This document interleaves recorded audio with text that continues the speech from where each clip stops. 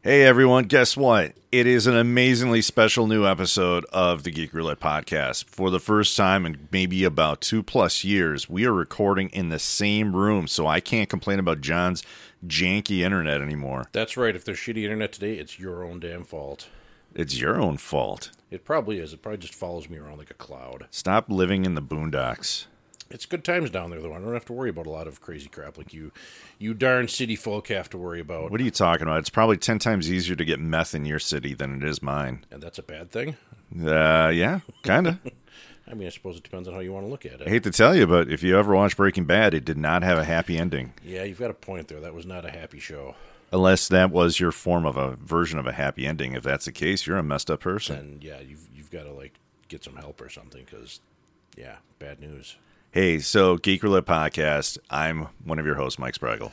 I am still the other host, John Lundquist. Believe it or not, folks, we still exist. We have not gone away or fallen into the aether or the abyss. Nobody's ever even cared if we still exist anymore. We could disappear and people would just go on with their lives. They don't care if we put this out or not. Why do you people hate us? There's a variety of I reasons. think they just tolerate us, maybe, if that even, really. Nah, I wouldn't even say tolerate.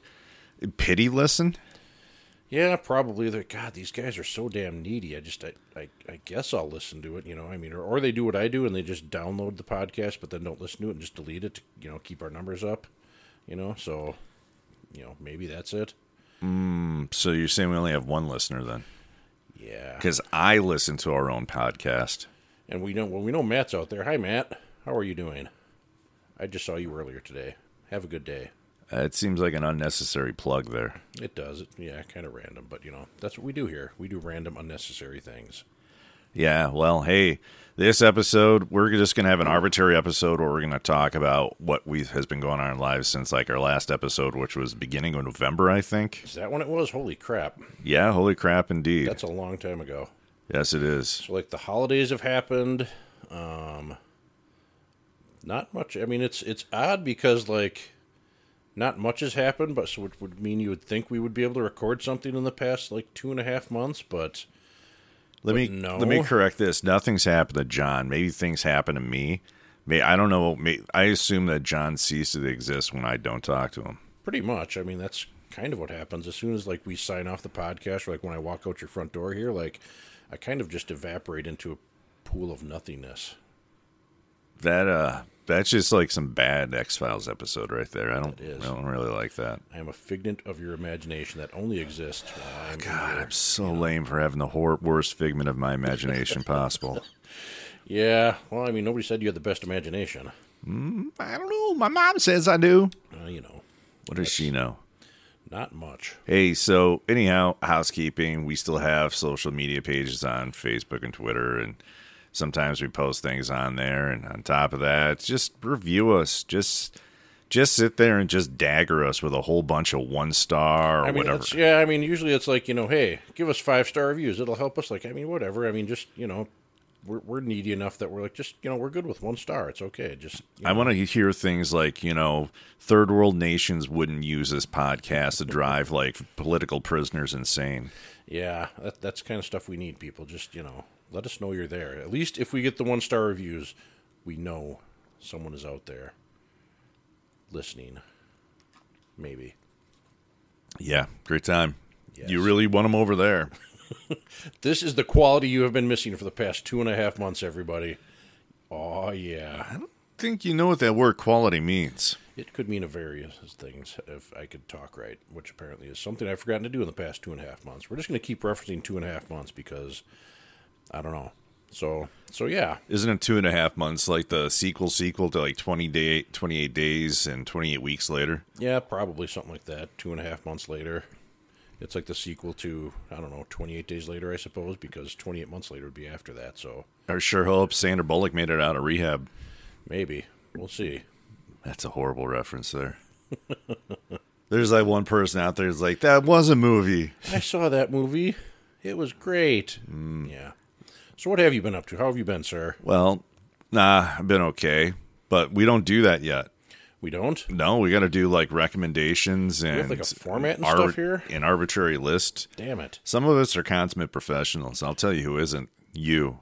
I mean, I would argue that neither one of us are very consummate. I'm just going to turn professionals. off your microphone right now. God damn it. Hey, so we're going to do recommendations unless John's going to phone it in, which normally he does from long distances. Now he's doing it in person. Sometimes. I actually have a couple of recommendations this time, so, which is good because we're doing 2 episodes. Hooray for us. Oh, you destroyed the magic. What a monster you are. Yes, indeed. All right.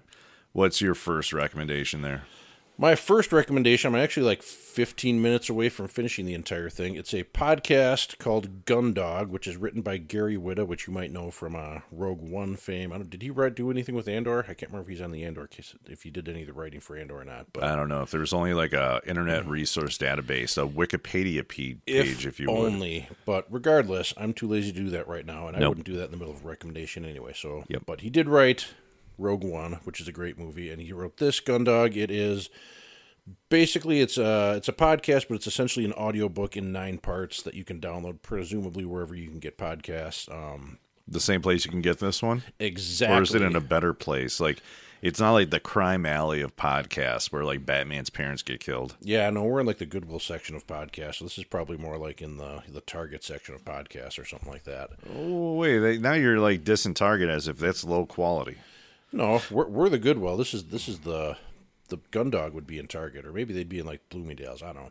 Either way, Who shops at Bloomingdale's still? I don't know. Some people do. It's at the Mall of America still, isn't it? Who goes to the Mall of America still? I was there this weekend. It's great.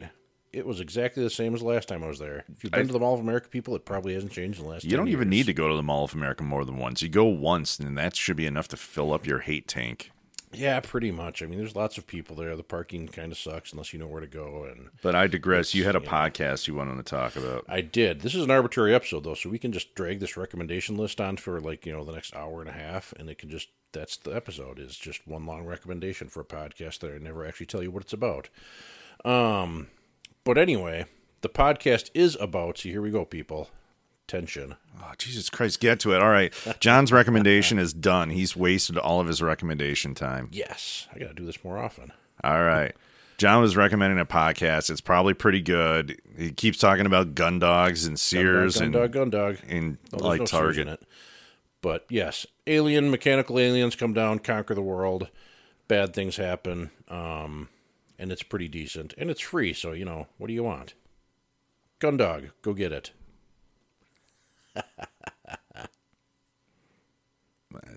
Taking submissions for new co-hosts. I mean, Matt's out there. Matt, why don't you come in here? He could probably do it in person every week, even because he's here in town. Yeah, probably. Unlike me, he could probably be here in half hour or so. There you go. My recommendation, it's kind of an old recommendation in the sense that it's been something that's been out for a couple of decades, but sometimes I've been trying to go through like my old audio files of like CDs I've stored onto hard drives, and one that I came across, and it's actually always been a very well done album. And I think one thing I like is I like live albums sometimes because it has an energy or something to it that sometimes certain recordings you can't get. Like, as an example, Iron Maiden. I don't really like Iron Maiden's live albums as much as normal albums as much as I like their live albums. I think their live albums do a better job of capturing them, but it's not Iron Maiden. It's actually Bowie at the Beeb, which is about a multi-CD set, or hey, you can go on to online stores and find it too. And it's essentially BBC recordings of David Bowie from the late 60s, early 70s, and it's an interesting way of capturing some of his greatest hits, but, in a lot more of a session-type environment for the most part. And it's good. It holds up very well, I feel. And there's, as I said, just an odd quaintness to it. I could listen to it in the background, and it's just a nice casual thing to, just read to. So, Bowie at the Beeb. Nice. Gundog. Beeb, Bowie, stuff. All right. Arbitrary list. So we'll get more into this when we go into the arbitrary or into this arbitrary episode. But for the list, it is the top 3 worst injuries that we have each had. Yes, indeed. As always, I don't get hurt much. Like, believe it or not, like some of the ones I've had are pretty good. Like my number one's a pretty nasty one. But like I've never broken a bone. I've never, I've never had stitches with the exception of when I had my appendix taken out, but that's not really an injury. That's surgery, so that's, a whole different thing. But yes, would you like me to start with one of them? Sure, you can start with one. I do have a couple of nasty scars, like going across my left index finger. That one starts it starts basically in the bottom corner of my fingernail and wraps pretty much 3/4 of the way all the way around. Like just looking at the scar itself, you would think I pretty much cut my finger off, but it's actually like two nasty scars combined into one, so it's like one super mega scar. I'm pretty sure one of them was from when I was chopping bacon one time. I remember getting that nasty one. Basically, most of my cutting scars when I get them at work, because, if you remember, folks, I work in kitchens, or used to work in kitchens. Where when I was trying to go to, like, I'd get busy and I'd be going too fast and you're chopping something up and the knife slips and, oops, there goes a big chunk of your finger or something like that. So one of them I distinctly remember was from cutting up a bunch of bacon for something we were getting our butts kicked and, like I said, just slipped and there was a nasty gash there. And the other one I think that joined it, I'm pretty sure, is from those big industrial... Did you have like the big rolls of foil at like White Castle when you were there? Did you use those for at all? No. They're pretty common in restaurants, and they used to have these nasty, jagged freaking cutter edges on them that, like nowadays you're wondering like how the hell did this ever get approved by like, anybody? And it was sitting on top of something that fell. And obviously, most people, when things fall, you try and catch it to stop from falling. But when those things have nasty, jagged edges, that's not a good idea. So, yeah, that added on to... I don't know if that was before or after the bacon one, but those two make one nice, nasty little scar going across my entire index finger on my left hand. So you heard it here first, people. He's too incompetent to prepare bacon, and he has no self-preservation skills. Butterfingers. Who still uses that phrase? Butterfingers? I don't know, like Nestle or whoever makes those candy bars. Who still eats those things? I do once in a while for like nostalgia purposes because they used to be my favorite candy bar when I was a kid. But now, like I'll get them every now and then now and be like, Butterfinger, and then I'm like, ooh, wow, I like my teeth. I think the only time of the year I ever eat Butterfingers is like Halloween if it somehow comes home in my kid's candy haul. Otherwise, I don't think there's ever a time I sit there and like search out Butterfingers. No, I think they're in their best form, I think, is the one that I've heard a few people lament that you can't get anymore, is the Butterfinger BBs, because they were nice little round balls of Butterfinger covered in chocolate, so it wasn't like that inch thick of just Butterfinger, I don't know what you'd call that stuff, crunchy, whatever the heck it is. Toffee? Kind of. It's not even, I don't know, whatever. I think Butterfingers are toffee. Are they technically toffee? I think so. It's not good. It's like super sweet toffee then, because toffee I like. Like, I'll go get a Heath bar. Heath bar's damn good.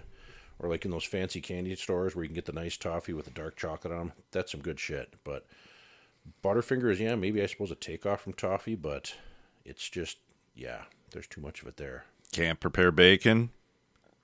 Can't preserve his life. No. Likes outdated candy phrases. Yes. When I was 8 years old, I went to a birthday party. It was this park in St. Paul, and there was a water fountain. I was thirsty because I just ate 2 hot dogs, and that'd make anybody thirsty. So I was running to the water fountain, and next thing you know, I'm flying through the air because Superman picked you up? No. He didn't. Instead, I was sideswiped because apparently the water fountain was on the other side of a bike path. Ah.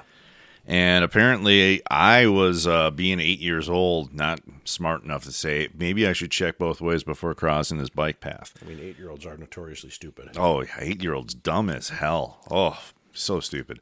So I ricocheted. I'm sure my head pounded off the pavement too. And the problem is my parents weren't there. That was back then when like birthday parties, just throw kids at a party. We don't need any chaperones. Get out of the house. Like, it's amazing I wasn't abducted and, found like, my skeletal remains like in a trunk of a car in the bottom of a, river around here. But anyhow, they brought me home, or they then realized, oh, my parents aren't home because they dropped me off at a party and they were doing parent things. I assume they were basically throwing rocks at a car off a bridge overpass, but they might have been selling meth. They could have been, but so they had to go to my neighbor's house, and my neighbors like finally found a way to get hold of my parents because there wasn't cell phones back in those days. So my parents come home and they had to have a doctor come out, take a look at me and everything, and I puked up both my hot dogs, and that was the capper of the story right there. But the doctor's like, you're kind of lucky because, you don't have a fractured skull.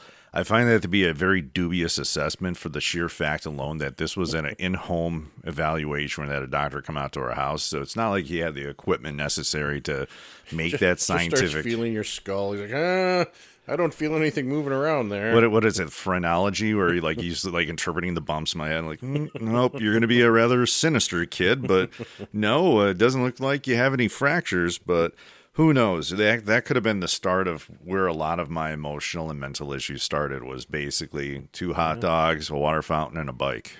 That could be. The moral of the story, everybody, don't eat 2 hot dogs unless you have like something to drink with you right at hand. No. They probably weren't even good hot dogs. I don't know. I mean, you know what? It was what would it have been? It would have been 83, 84. So I'm sure the amount of nitrates and like things in that hot dog, there wasn't food inspectors looking at hot dogs back then. So now hot dogs now, are you like a regular, like old school, like traditional hot dog person, or are you like a skin natural casing type person now? I just avoid hot dogs. I figure if I could have a hot dog, why wouldn't I just go a step further and have a bratwurst? I mean, I agree. Bratwurst are far superior. Right. But every now and then a hot dog is pretty dang good. Well, you slum it with your meat there, okay? Oh, I slum it with my meat all the time. Well, this is why I'm glad you're usually at a distance. Yes, slum it with your meat down there. Okay, well, what's your next injury? Does it involve slumming it with meat? It does not have anything to do with meat, I don't think, at least. I don't know, maybe, unless somebody threw a hot dog at me or something while this happened. Possibly. You never know. That sentence went nowhere. It didn't, actually. No. Much like this story probably won't. Yeah.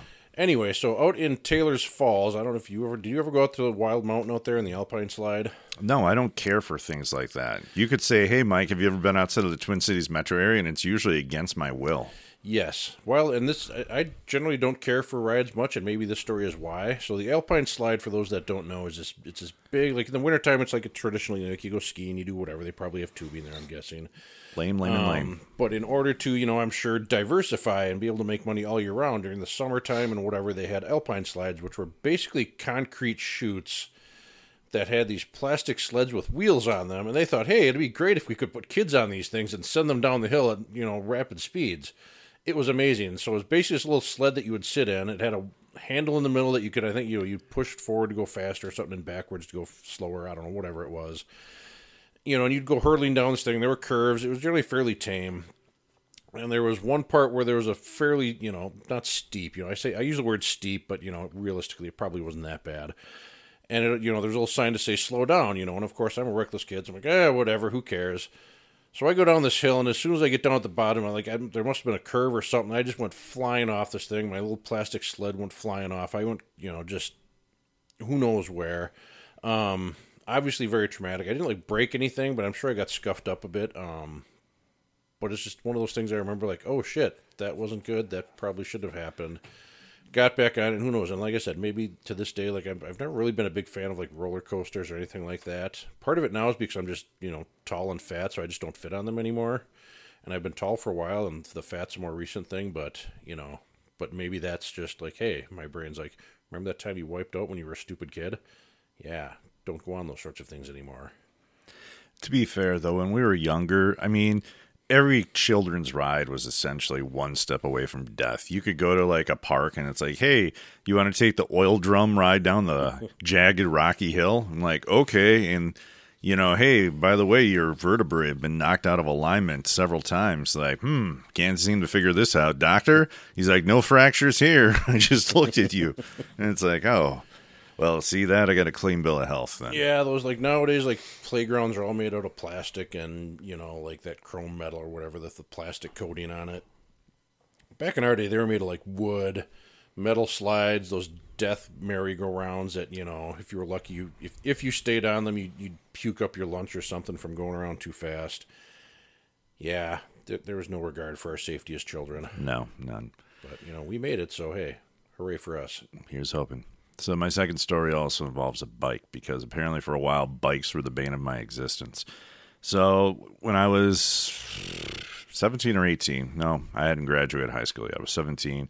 I was working at a fast food restaurant, and I used to ride my bike to and from there, and it was about a 3-mile ride. And There was this one part where I would ride the bike and I would just coast because it was down on the hill. It's down like on Southview Avenue, John, right past those apartments, right past where you get the bridge to 52. Yep, the little dip and then it goes back up. Yeah, so it goes right there, and I was driving down that around 10:30 at night because there was no, hey, you're 17, cool, you can work late. We don't care about laws or things like that. So I'm riding a bike, and what I didn't see was there was a giant rock in the road and hit my wheel. It turned the wheel sideways, and I decided to Superman fly over the handlebars, and I skidded for several feet, and that's how I got like this scar right here, and Nice. I had to pick a bunch of gravel out. My hit the ground so hard I bent the entire bike frame beyond belief. The fact I didn't have any broken bones, although I didn't have a doctor look at it on site to You determine didn't that. like feel your arm or your legs or anything?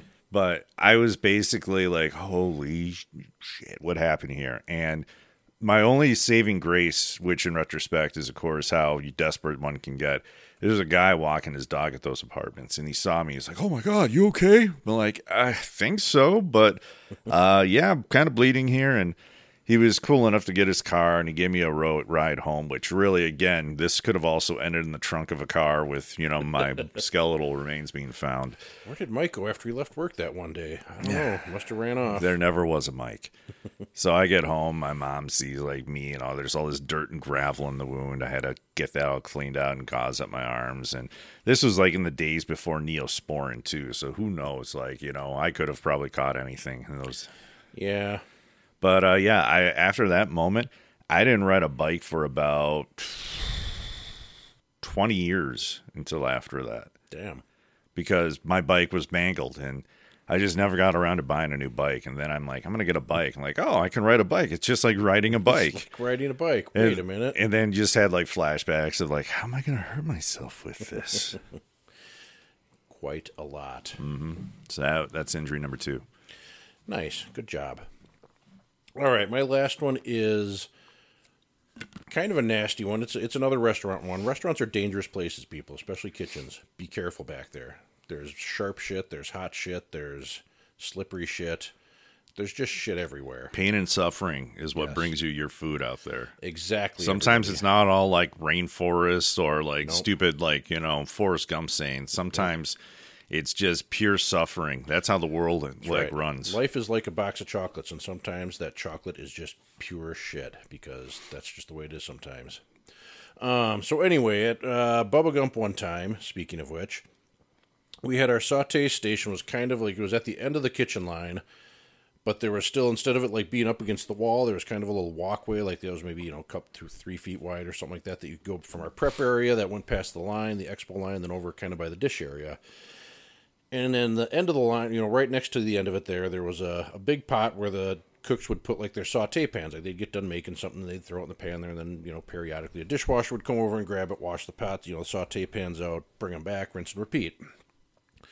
So I'm walking over there, and I see there's a little saute pan on the floor because somebody, went to throw it in the pot and must have missed, and it's sitting in the middle of the walkway. So I'm like, I'll pick this up and get it out of the way so that nobody trips on it and injures themselves. Oh, silly me, because as soon as I picked that thing up, it was as hot as like the surface of the sun, and oh my freaking God. So I dropped the damn thing right away, but it was too late, and I ended up with just my entire left hand was just like one giant blister, basically. I think like the palm of it, a couple of the fingers, it was a nasty, just gross big blister. And to speak to the whole, your food at restaurants is brought to you by people, pain, and suffering. I still stayed and finished out the day. Wrapped it up, put a bunch of burn cream on it. I basically called one of our friends who's, she's a pediatrician, but still a doctor. I called her and I was like, hey, this is what happened. This is what I did with it. I was like, if I go to the emergency room, I'm like, are they going to do anything? And she was like, no, they're probably just going to prescribe you some of this, but you can get an over-the-counter version. Just go get some of that. Don't pop the blisters. And, I'm like, okay, that's kind of what I thought. Thanks. And yeah, so luckily, like I said, it was my left hand because I'm a righty. So if it had been my right hand, that would have made for a fun next couple of weeks. But yeah, it was a good time. My hand was one big. I've got a picture of it somewhere, I think, but it's not pretty. Well, I've got a picture of it wrapped up. I think I don't have a picture of all the gross blisters, but yeah, That would even been weirder. Like you're just taking a bunch of pictures of your hand. yeah. Weirdo. My last story involves trying to ride a bike over the Grand Canyon. I was trying to break Evil Knievel's jump record, and no, sorry. That's next week. That was the brain damage from the hot dog incident. Yeah. Actually, no, this one does not involve a bike. It also does involve me being 8 years old, though, because apparently I was the most accident-prone 8-year-old in the world. We had a cement bird feeder, and this cement bird feeder at one point broke down the middle, and I was playing catch with one of the neighbor kids, and the ball went under the cement bird feeder. So I went to go get the ball. There was a sharp part that tore open my arm. I run inside, exclaiming to my mother, "Mother, my arm, it's cut, it's bleeding." And she thinks, oh, it's something minor, until she basically sees like this giant gaping hole in my arm. She's like, oh my God. So I went there, to the doctor, and took in about 18 stitches. And they're like, yeah, you were maybe like microbes away from like cutting major arteries and, hey, life-threatening stuff. I'm like, thanks, doctor. I'm only an 8-year-old kid. I can easily understand and, process this type of information about my own mortality. And he's like, you seem a little addled. He felt my skull. I'm like, nope, no cracks. And I'm like, thanks, doc. Yeah. Do you still have that scar? I remember that scar from, yep, there it is. Mm-hmm. I was going to say, I remember that scar from when we were younger, but sometimes those things go away. But no, this is a scar that will stay, much like many of my emotional scars. It'll be how they identify your corpse. Mm-hmm. In the trunk of a car. Yes. A lot of callbacks to this episode. Apparently, that's what we're doing here today, people. All right. We can get to the arbitrary part. Hey, about at least 3-4 weeks back, it was like the week before Christmas, I had the flu. Nice. How'd that work out for you? About the flu. It sucked. Yeah. It was one of those situations where I just woke up and what really masked it was this. So went to essentially I went to go see a comedy show. I went to go see Dan Cummings. And, what was that, by the way? It was great. It was great. We were that was the one they recorded for recording, right?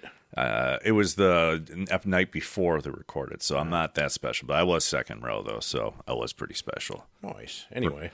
Right, so I'm sitting there, and I get done with that. And it was kind of a snowy, cold night.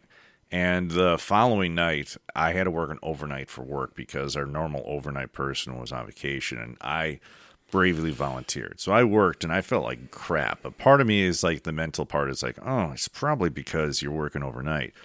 But as the morning came, it's maybe I have a cold from all the cold weather outside and having to walk out.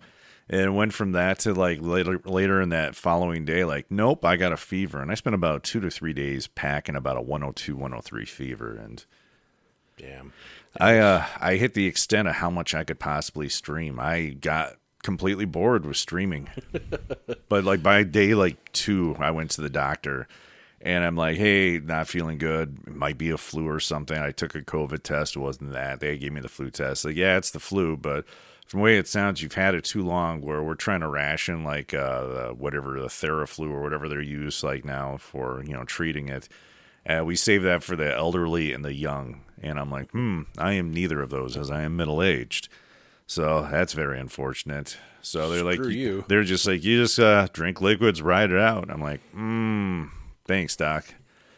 Good thing my insurance paid for this prognosis. I could have just stayed home. Yeah, there was that nasty bout I remember for a while. There were everybody was coming down with something. I missed it. Luckily, I forget who all. Few people in my house got it, but there was a good, several people at work. I got it. I know a bunch of the supervisors at work got taken out by it, but it was, yeah, not COVID, but just a nasty flu. And I remember when one of the kids got it, I forget, they were basically yeah, this is going around. There's not a whole lot you can do for it. They just got to, like you said, just ride it out. They're if it gets really bad, come back in, but it's there isn't really a whole lot for it. Tell you what, when you're almost a corpse, then we'll probably take it more seriously. Then we'll have things for you. But until then, yeah, have fun. Just deal with it. It's not COVID, so whatever. Well, I was out of work that week, and I think near the end of that week, I was good enough, or not good enough, sorry, not grammar enough. I was well enough where we had purchased, a couple months before, tickets to go see the Trans-Siberian Orchestra at the Excel Center. So we went to see that, and I was on the mend for that. Have you ever seen the Trans-Siberian Orchestra? I have not. I've heard it's a good show, but I've never been myself. I'm going to say this. It's not a bad show. it is probably a good show. It felt like a very over-polished show where you feel that it's been so rehearsed and so perfected. Like there is 0 ounces of spontaneity in it. Yeah. Everything is so meticulous and planned out. Like even when you can tell there's something that's supposed to be a surprise, it's like it's not a surprise. You guys planned the surprise, and they did an encore too. And I mean, you figure they've probably been doing that for it's got to be going on 20 years. You know, that's basically like, hey guys, we're going to do this exact same show for 2.5 months, maybe out of the year, maybe 3, and then we're just going to sit on our asses the other 9 months. So, yeah, I mean, that doesn't surprise me too much. That it's just basically, you know, a final, finished, polished product, and this is what you get, and yeah. This goes back to the inverse of what I said earlier, where I like live shows because there's a raw energy to it. Everything here felt like so polished to the point where it's like, all right, I could have just listened to a CD, probably got the entire exact same experience. And sure, there was some lights and pyrotechnics and everything, but I don't know. It was one of those things that as I say, I don't think I hate. I think maybe I didn't enjoy as much because I was in the like back end of just recovery at that point, where it's like, all right, I'm starting to feel better. And well, it seems to me like it's one of those things like, go and do it once. It's cool. You'll probably have a good time. Don't ever need to do it a second time. No. It's kind of like getting sideswiped by a bike by trying to go to a water fountain. You just do it once, and that's really your limit there. Yeah, you're good. You don't need to do it again. So, yeah. So what's your thoughts? So this last couple, like to be more trendy, or not even, I don't know, trendy's not the word, more current. The whole you get a TikTok this shit, man? Fuck no, TikTok. I don't want like people, the Chinese government spying on me. Screw that noise. No, only the good old American government. Yes. Let's go down some weird rabbit holes now. I just prefer them to watch me on Facebook and all that fun stuff. Go check our social media posts, everybody. Oh yeah. NSA approved. Yes, very much so.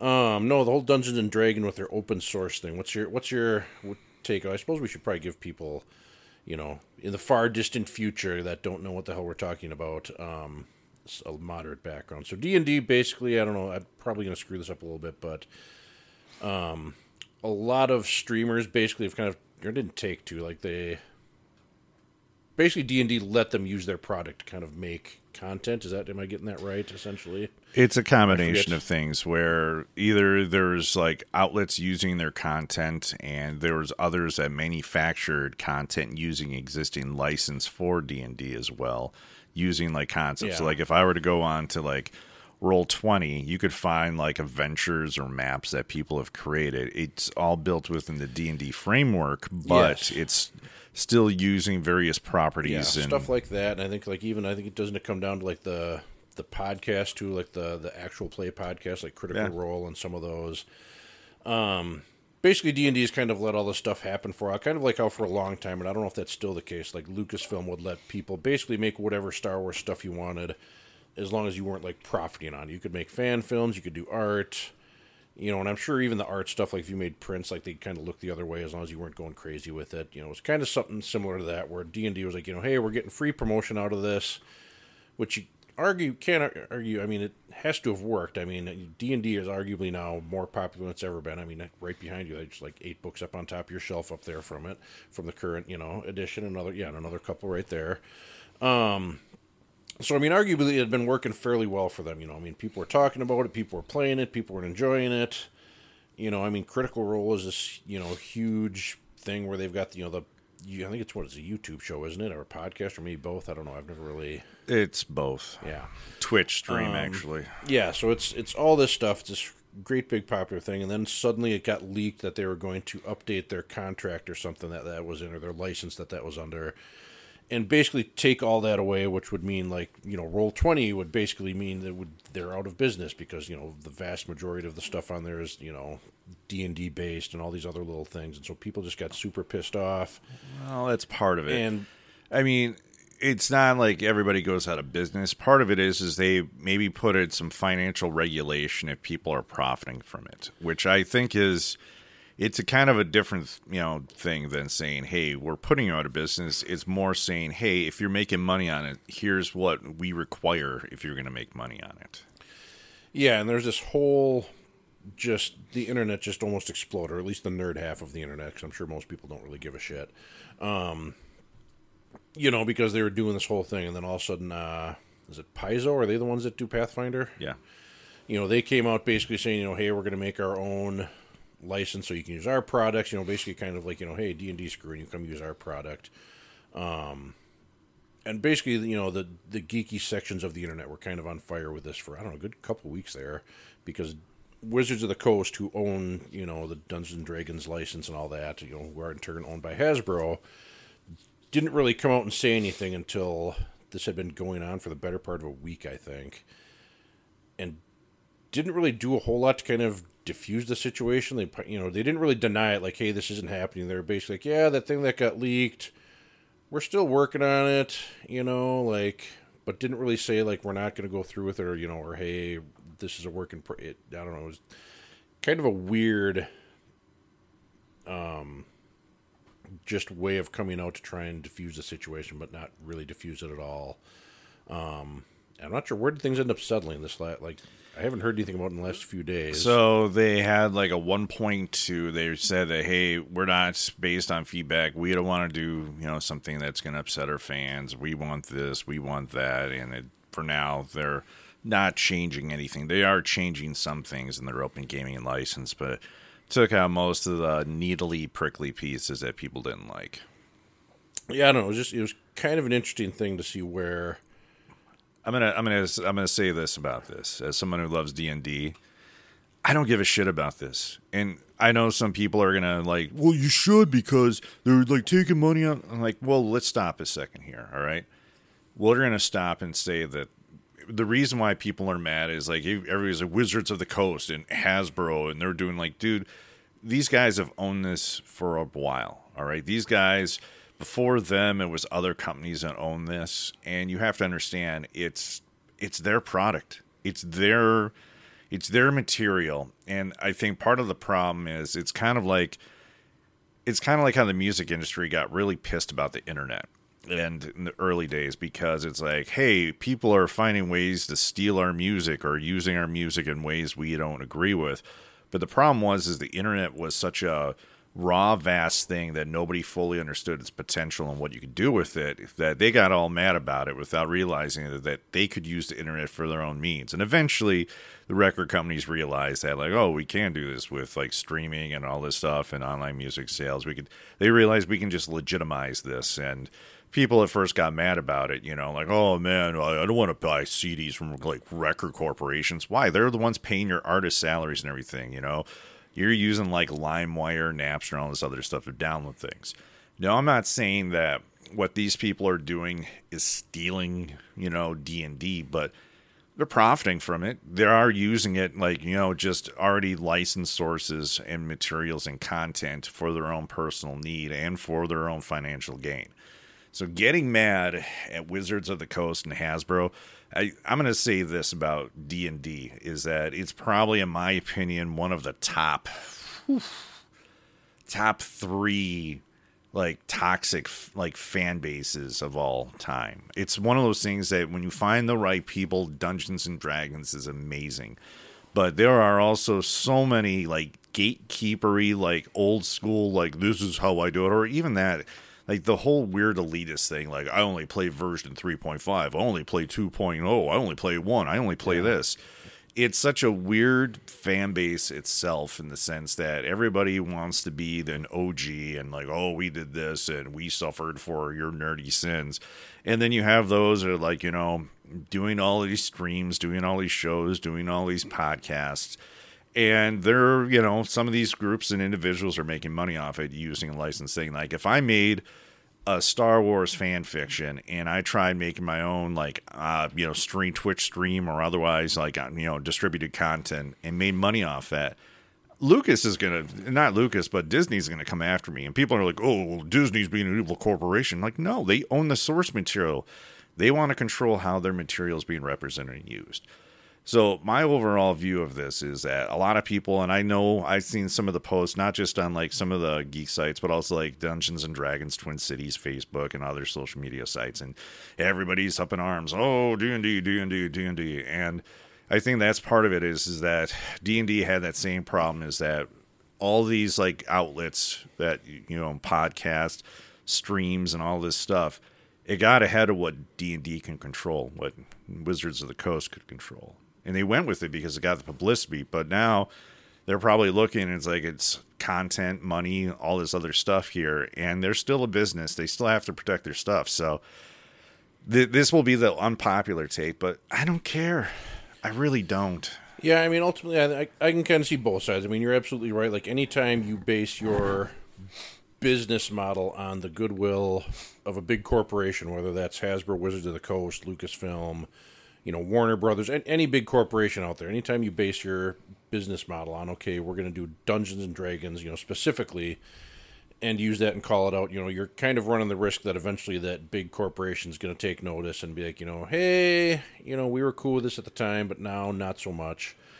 I mean, some companies, they're just downright militant about it. Like, you don't ever fuck with Nintendo. Nintendo, if they find out that, I did a YouTube thing with this, or, hey, I'm doing a Smash Brothers tournament in my basement, they will bust down your door and stop that. Yeah, wasn't there something not too long ago where they made some guy take down just, like, thousands of hours of content or something like that, like earlier this year, or late last year sometime? Yeah. I mean, don't screw with Nintendo. There's like a period of time, like there's some like groups, companies, organizations, and stuff that they will have people scouring like YouTube or other like resources and like using their stuff, give them a cease and desist. Like up until Prince's death, you could not find his music on YouTube. It was impossible because Prince, one of his big things, he didn't want his music on streaming. Then he dies, like they just put it all on streaming, but.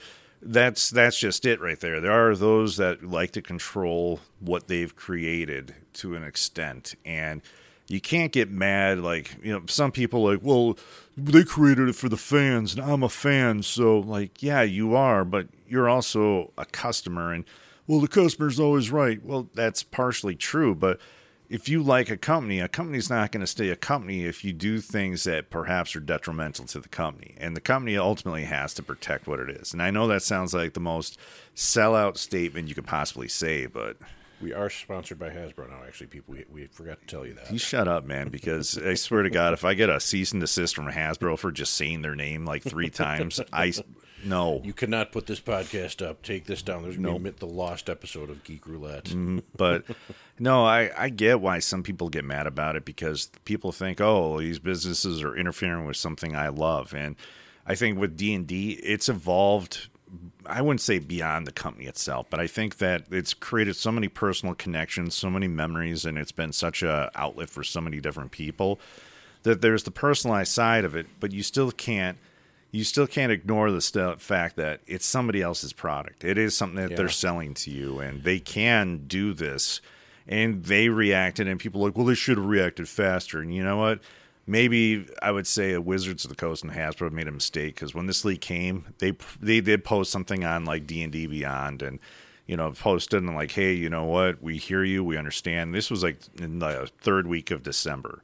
And people were like, oh, what a cop-out statement and everything. It's a cop-out statement. And it wasn't until like a week ago from now, when we're recording this, mid-January, that they came out with another statement like, all right, we heard what you're saying.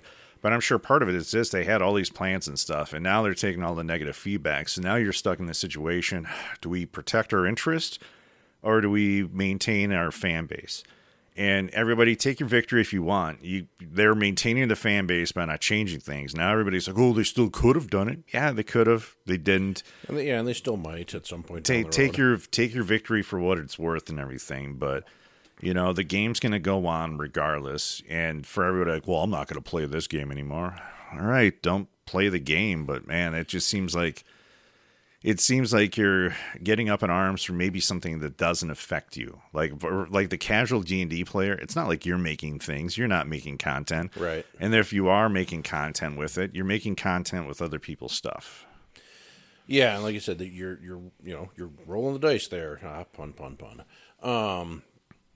Yeah, I thought that was just kind of an interesting little bit there, and I could kind of see there were people on both sides. People were trying to downplay it, and other people who were, get out the pitchforks and let's burn Wizards of the Coast to the ground, basically. I think ultimately, just the one of the biggest things over the past few years with how divisive, not just this, but a lot of things are, is that it's weird where you get so many people like, oh man, everybody should play by the rules, and then like they play by the rules, and like you can't tell us what to do. I mean, we're our own people. And then like, well, all right, we'll play by the rules. No, except when it's something they don't agree with, and you should play by the rules. And I feel that like the whole weird outrage factor of just people. I've been finding over the past year, people have been annoying me more, and I can't quite put my finger on it. I mean, it's. You could say, oh, you're getting older, you're getting crankier. All right, that's fine. But I think that's just hard where people, it's easy, I think, to think too much with quick outrage and emotion versus actually thinking things through and sitting there. And, yeah, no, I think with the internet, people tend to go more with because they have an immediate outlet of, I can just hop on my computer and go on the message boards here, Facebook, and I can just, my first reaction is anger, which that's, when something like this happens, that's obviously going to be your first response. And so that's what they do is they get on Facebook or they get on wherever, and that's what they do is they just spew it out there, and then everybody kind of agrees with them, and it doesn't necessarily change their mind at all. Whereas like before, maybe you'd hear something like this and you'd be like, oh crap, and you'd kind of sit there and, maybe sit with it for, a couple days or something like that before you had a chance. And maybe by then you're like, well, you'd maybe think a different way about it or see a couple different point of view on whatever it was, and some of that initial, outrage or whatever would kind of get diminished because, you didn't have that immediate confirmation of, yeah, you should be pissed off. And it would just kind of feed into it, which is, I think, what we have going on now. I think it's okay to be creative with something like, or at least embrace ideas. I think you got to understand that ideas change. I think that's the tricky part. Like D&D, all right? I run 2 D&D games, like one weekly and one like every other week with my kids. And I'll take liberties with the materials. You see all these books, John. I use them as guides, but I've created my own characters, scenarios, and things right there. Now, that's fine, because I'm doing it for fun. If I went and try making these established characters and stuff, all right, that might be an issue right there because I'm taking some of the stuff there. I don't know. Let's not talk about angry people anymore. Let's talk about more fun stuff. Like clowns. Clowns are strange. Mm-hmm. Good talk. Yeah, I think that's all we need to say about clowns. There's like one guy out there who's a clown listening. He's like, no, we're much more complex than that. I've been waiting for this episode. Yeah, sorry, buddy. Good job. Keep clowning. Mm-hmm. Good job. Yeah, so illness, honestly, just way too busy. Like my wife and I have been just tired. Like the other day, it's like, what do you want to do? And I'm like, absolutely nothing. I don't want to do anything. It's like we just sat there. It's like I could just sit in this bed, face down in the bed for like about several hours and not do or engage anything, and I would be happy. Yeah, kids keep you busy. I mean, we've been busy with, my daughter's got band stuff on the weekend that we have to drive all the way over to Rochester for, which I say all the way over. It's like, half hour, 40 minutes. It's like we're driving for People 2 don't know hours. where that is, John. It's in southeastern Minnesota, everybody. Nobody knows where that is, John. Where the Mayo Clinic is. It's good stuff. Is that where Hellman's is? Maybe. That's good stuff as well. Honestly, when it comes to mayonnaise, just on a weird affront here, like Miracle Whip's the devil, right? I think Miracle Whip is fine if you're making like maybe. All right, I'm going to shut your mic off right now. Maybe like a tuna salad or something. Maybe. No. I personally never buy it. Like I don't have the weird I don't get like with Miracle Whip like I do with like crunchy and creamy peanut butter. Like clearly apparently you get with Miracle Whip and mayo. Like I don't prefer mayo or Miracle Whip. I mayo all the way, but so there are probably good uses for Miracle Whip. I personally don't ever use it though. I would say it's a way like you offer it to somebody and if they say yes, they'd want some. They're obviously an alien from another planet. And they fail the test, and you kill them before they assimilate your brain. Like what exactly is Miracle Whip? Is it basically just like whipped mayo or something, or what the hell do they? What is it? It's urine, wood ticks, pig brains. Wait, hang on. My email just came through. A cease and desist letter from the Miracle Whip people. Oh, Kraft is pissed off. I will say this: like for Christmas, I like to make on like certain holidays deviled eggs. Deviled eggs are good, and. The story is like my wife's like going to the store and she's like, all right, I got to pick up some last thing to make these pies. So we need anything else from the store. I'm like, nope, because that's the dumbness of me. So I'm making getting ready to make deviled eggs. I'm like, oh shit, I don't have any mayonnaise.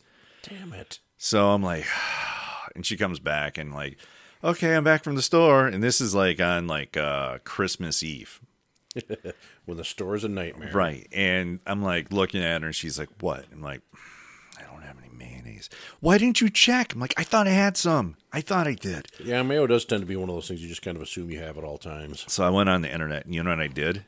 I made my own mayonnaise. Nice. I looked up how do you make mayonnaise? Like, okay, take some white vinegar, you take some of this, and oddly enough, most of the ingredients you use to make mayonnaise are the same things you use to make deviled eggs. So I'm like doubling down on deviled eggs at this point. But I sat there and made it, and it turned out perfectly fine. I'm like, well, there we go. That's a nice MacGyver moment right there. Should I ever be in a pinch where I need to make mayonnaise and I feel that the 15, 20 minutes it takes to make the mayonnaise is worth the effort? So yeah, that's what I was going to say. Is it worth making mayonnaise, or are you better off just spending $3 and buying a jar? Oh, you're better off spending $3. It was a great desperation play right there, but it was more about saving face versus like, I'm going to go to the store and then having to eat crow all day long because I didn't check about the mayonnaise. That was like somebody sent me a video of, I forget who it was. No, it was not porn. I mean, unless you're into like that sort of thing, maybe. Then mayonnaise porn? I don't need to know about it.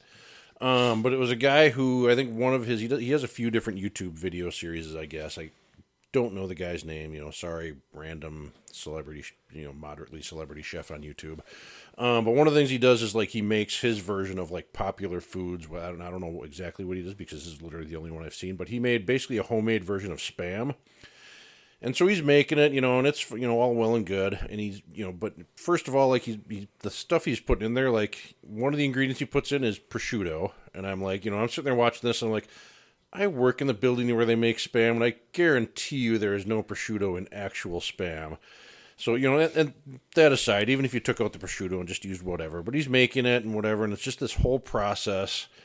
And I'm just like, and at the end, he's like, yeah, this homemade Spam is pretty good, like, I don't, like, better than the original. I mean, not like, he wasn't bagging on Spam. He's like, I like Spam. Spam's good. But he's like, after he got done, he's like, this homemade Spam is pretty good. But I'm like, but all those ingredients you had to buy, the hours it must have spent to, because he, like, ran it through a grinder a couple times and added this other stuff. And then he put it in it was just this huge whole process and, slow baked it in the oven and sliced it up. I'm like, yeah, but the 12 hours you spent making that and the, probably like $50 worth of meat products you bought, not to mention all the equipment you have to have for, like a sausage grinder and everything. I'm like, you can just go to the store and buy a $4 can of Spam. Like, it's okay, buddy.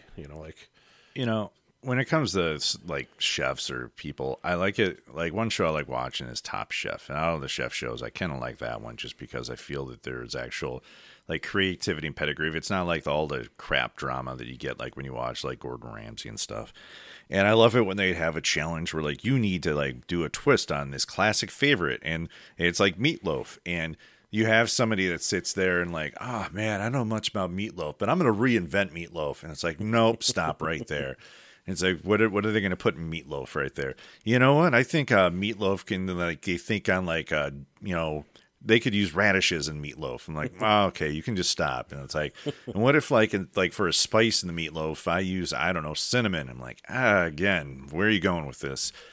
But it's just weird because you can tell, like, when somebody's, like, trying to get too creative for the sake of creativity and they just, like, go off the rails. I do feel like anytime you hear the word reinvent on, like, a cooking show, it's like, oh, this is going to go south real quick. Like, most things that people reinvent don't need being reinvented. Like, meatloaf, for example, is perfectly fine on its own. You can tweak it here and there maybe a little bit. Like, maybe you're going to put some sausage in your, meatloaf instead of just straight ground beef, but that's not really tweaking it. That's just. I remember like one challenge. They were like at a school cafeteria, and they were having to make like school lunch for kids. And some are like, "Hey, I'm going to make like hush puppies," and there's another one, "I'm going to make this."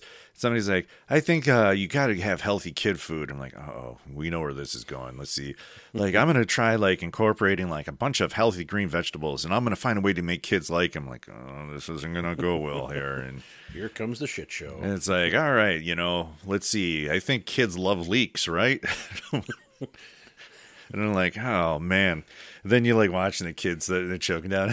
It's good. God help me. He has no soul. So speaking of things like Spam and tweaking things and like cinnamon, maybe so. I sent you a goodie box of some Spam items. I don't know, a couple months ago. Among them being the highly popular for a little bit there, at least the figgy pudding. Oh, it spam. sucked. That sucked. So was that your opinion, or everybody's in the house was like, it sucks? The general opinion is like, we can understand, like, eventually it's one of those chefs from like Top Chef, like, I'm going to reinvent Spam. We're going to make it into figgy pudding. And it's like, I don't think that's going to work and out for me, too like, well. I didn't mind it. It was fine. Like, we opened up a can, we had it. My son hated it. He'd be right there with you. Like, I think he even like spit it out. He's like, yep, nope, not for me. It was okay. Not something I'm like, I hope they bring this back every year and I can get it every year. But like, it was. I would basically, like, if I had like a guest over, like, you want figgy pudding Spam, and they say yes, like, oh, you're an alien. I exposed you. Yes. Here, take this and your Miracle Whip. And Yeah. Apparently one of our superintendents at work, like, they brought it in, like, when it was out, they brought it into like one of the meetings, and he took a bite and he spit it out, and he's like, that tastes like licking a cow's asshole. Everybody was like, how do you know what licking a cow's asshole tastes like? And so Southeast Minnesota, I assume that's a common thing. it's what we do down there. We got to entertain ourselves somehow. I will say, like, the Spam assortments that you sent me, there was like a lot of variations of spicy Spam, and I'm like, this is too many variations. There were, two of them, I think, that were spicy. There should have been two, I think. There was the hot jalapeno, yep. the spicy one. There was the other hot sauce flavored Spam. I don't know which one that was. What is it? The Tocino? Yeah. The tocino shouldn't have been spicy. Yeah. That one I thought was more sweet than spicy. It had that one's kind of like a Filipino something, I guess. It's popular over there. That one's not my favorite. I thought it almost had like a sweet potato taste, that one. Like, that one was like, no. And between the jalapeno and the hot, which did you prefer between the jalapeno and the hot and spicy? I'd say at least the jalapeno, because it offers some contrast, I feel, which helps out the overall flavor of things. I think when you have just a straight flavor on something, it can feel a little bland. When you have sometimes something in there, and it wasn't overpowering where, like, there's a jalapeno in here. Like, upstairs, I was at a store and I saw like a pico de gallo, and I'm like, oh, let's get this pico. This looks good. Open it up and like, that's a lot of onions in there.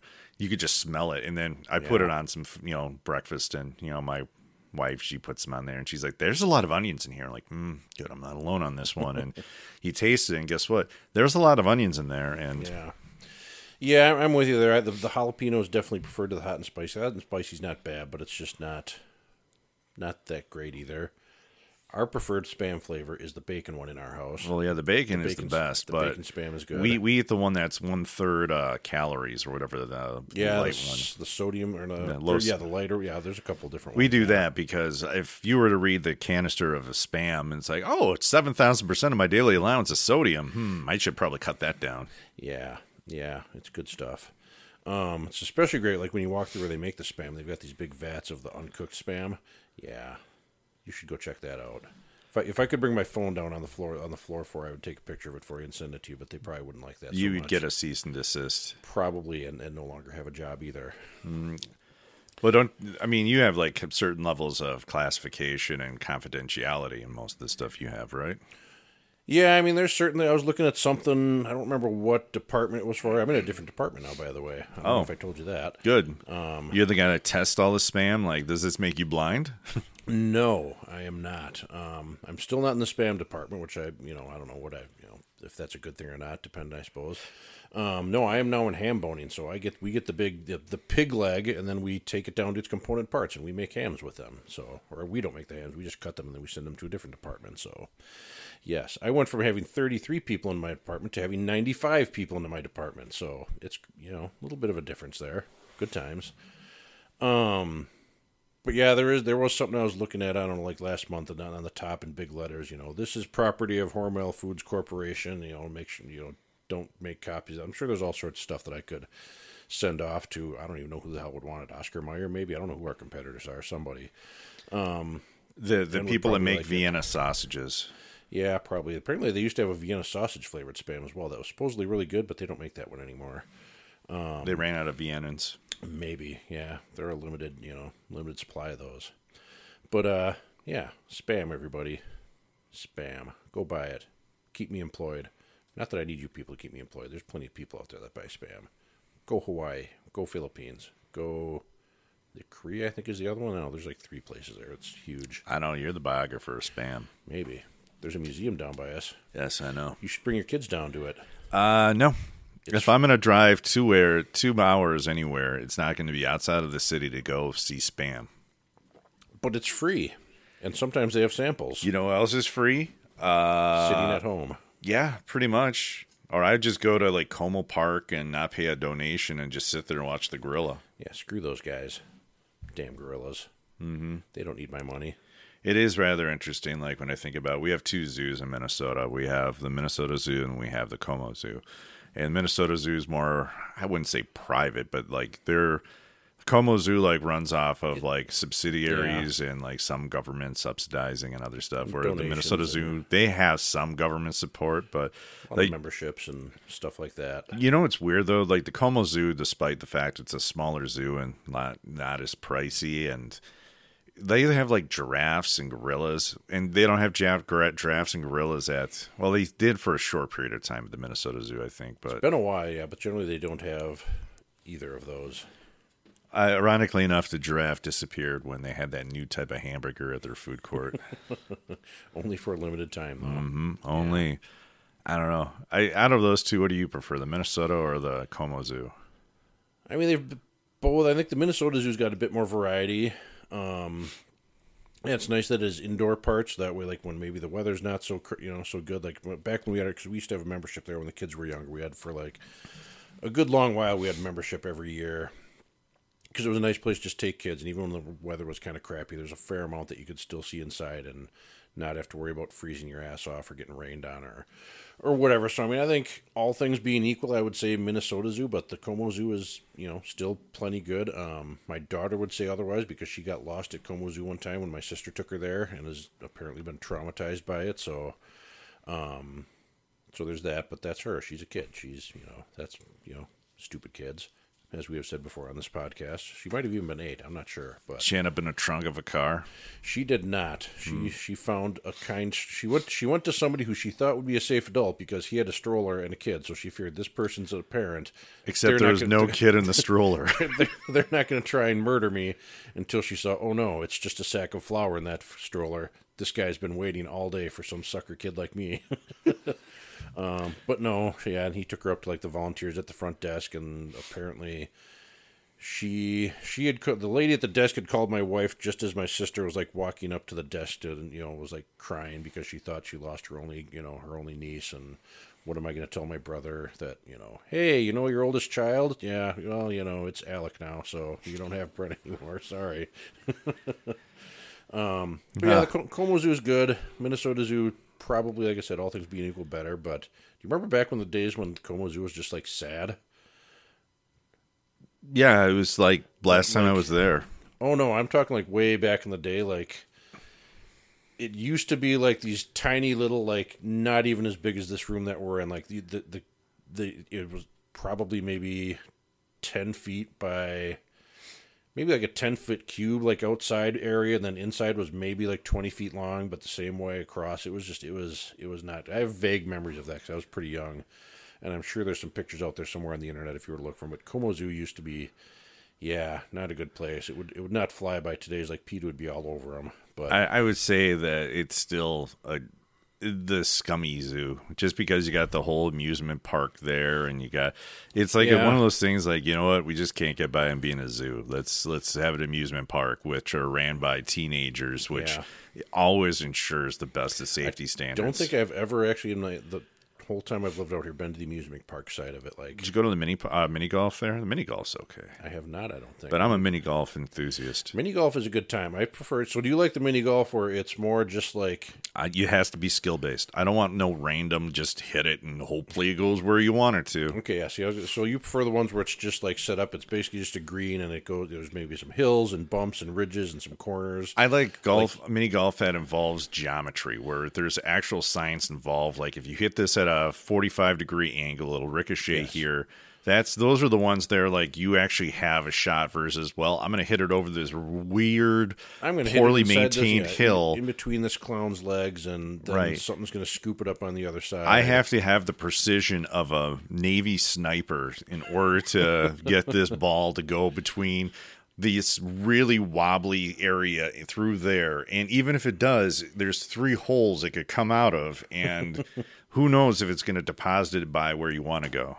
Yeah, yeah. Mini golf. I don't know. I can take both. I don't know. You don't really see a whole lot of the crazy ones. I think probably just because there's a lot to maintain there. In most places that have mini golf, that's not really in the budget to maintain. Like a Ferris wheel that you hit the ball in and it goes around, and at some point it drops your ball off, and then it goes into a slide, which turns the clown's nose on, and I don't know. All what right. the hell. See, that's what we call Rube Goldberg mini golf. Yes, exactly. That's pretty much it. I'll say this: like, I used to love when there was Raceway to Fun down in Newport, because that mini golf down there, that was good mini golf. Actually, I mean, it eventually fell into a state of like disrepair, but like in its height, when it actually had the full blown like go karts and the mini golf, 2 different courses, that was actually a pretty decent place. The mini golf I hate the most, Can Wonderland.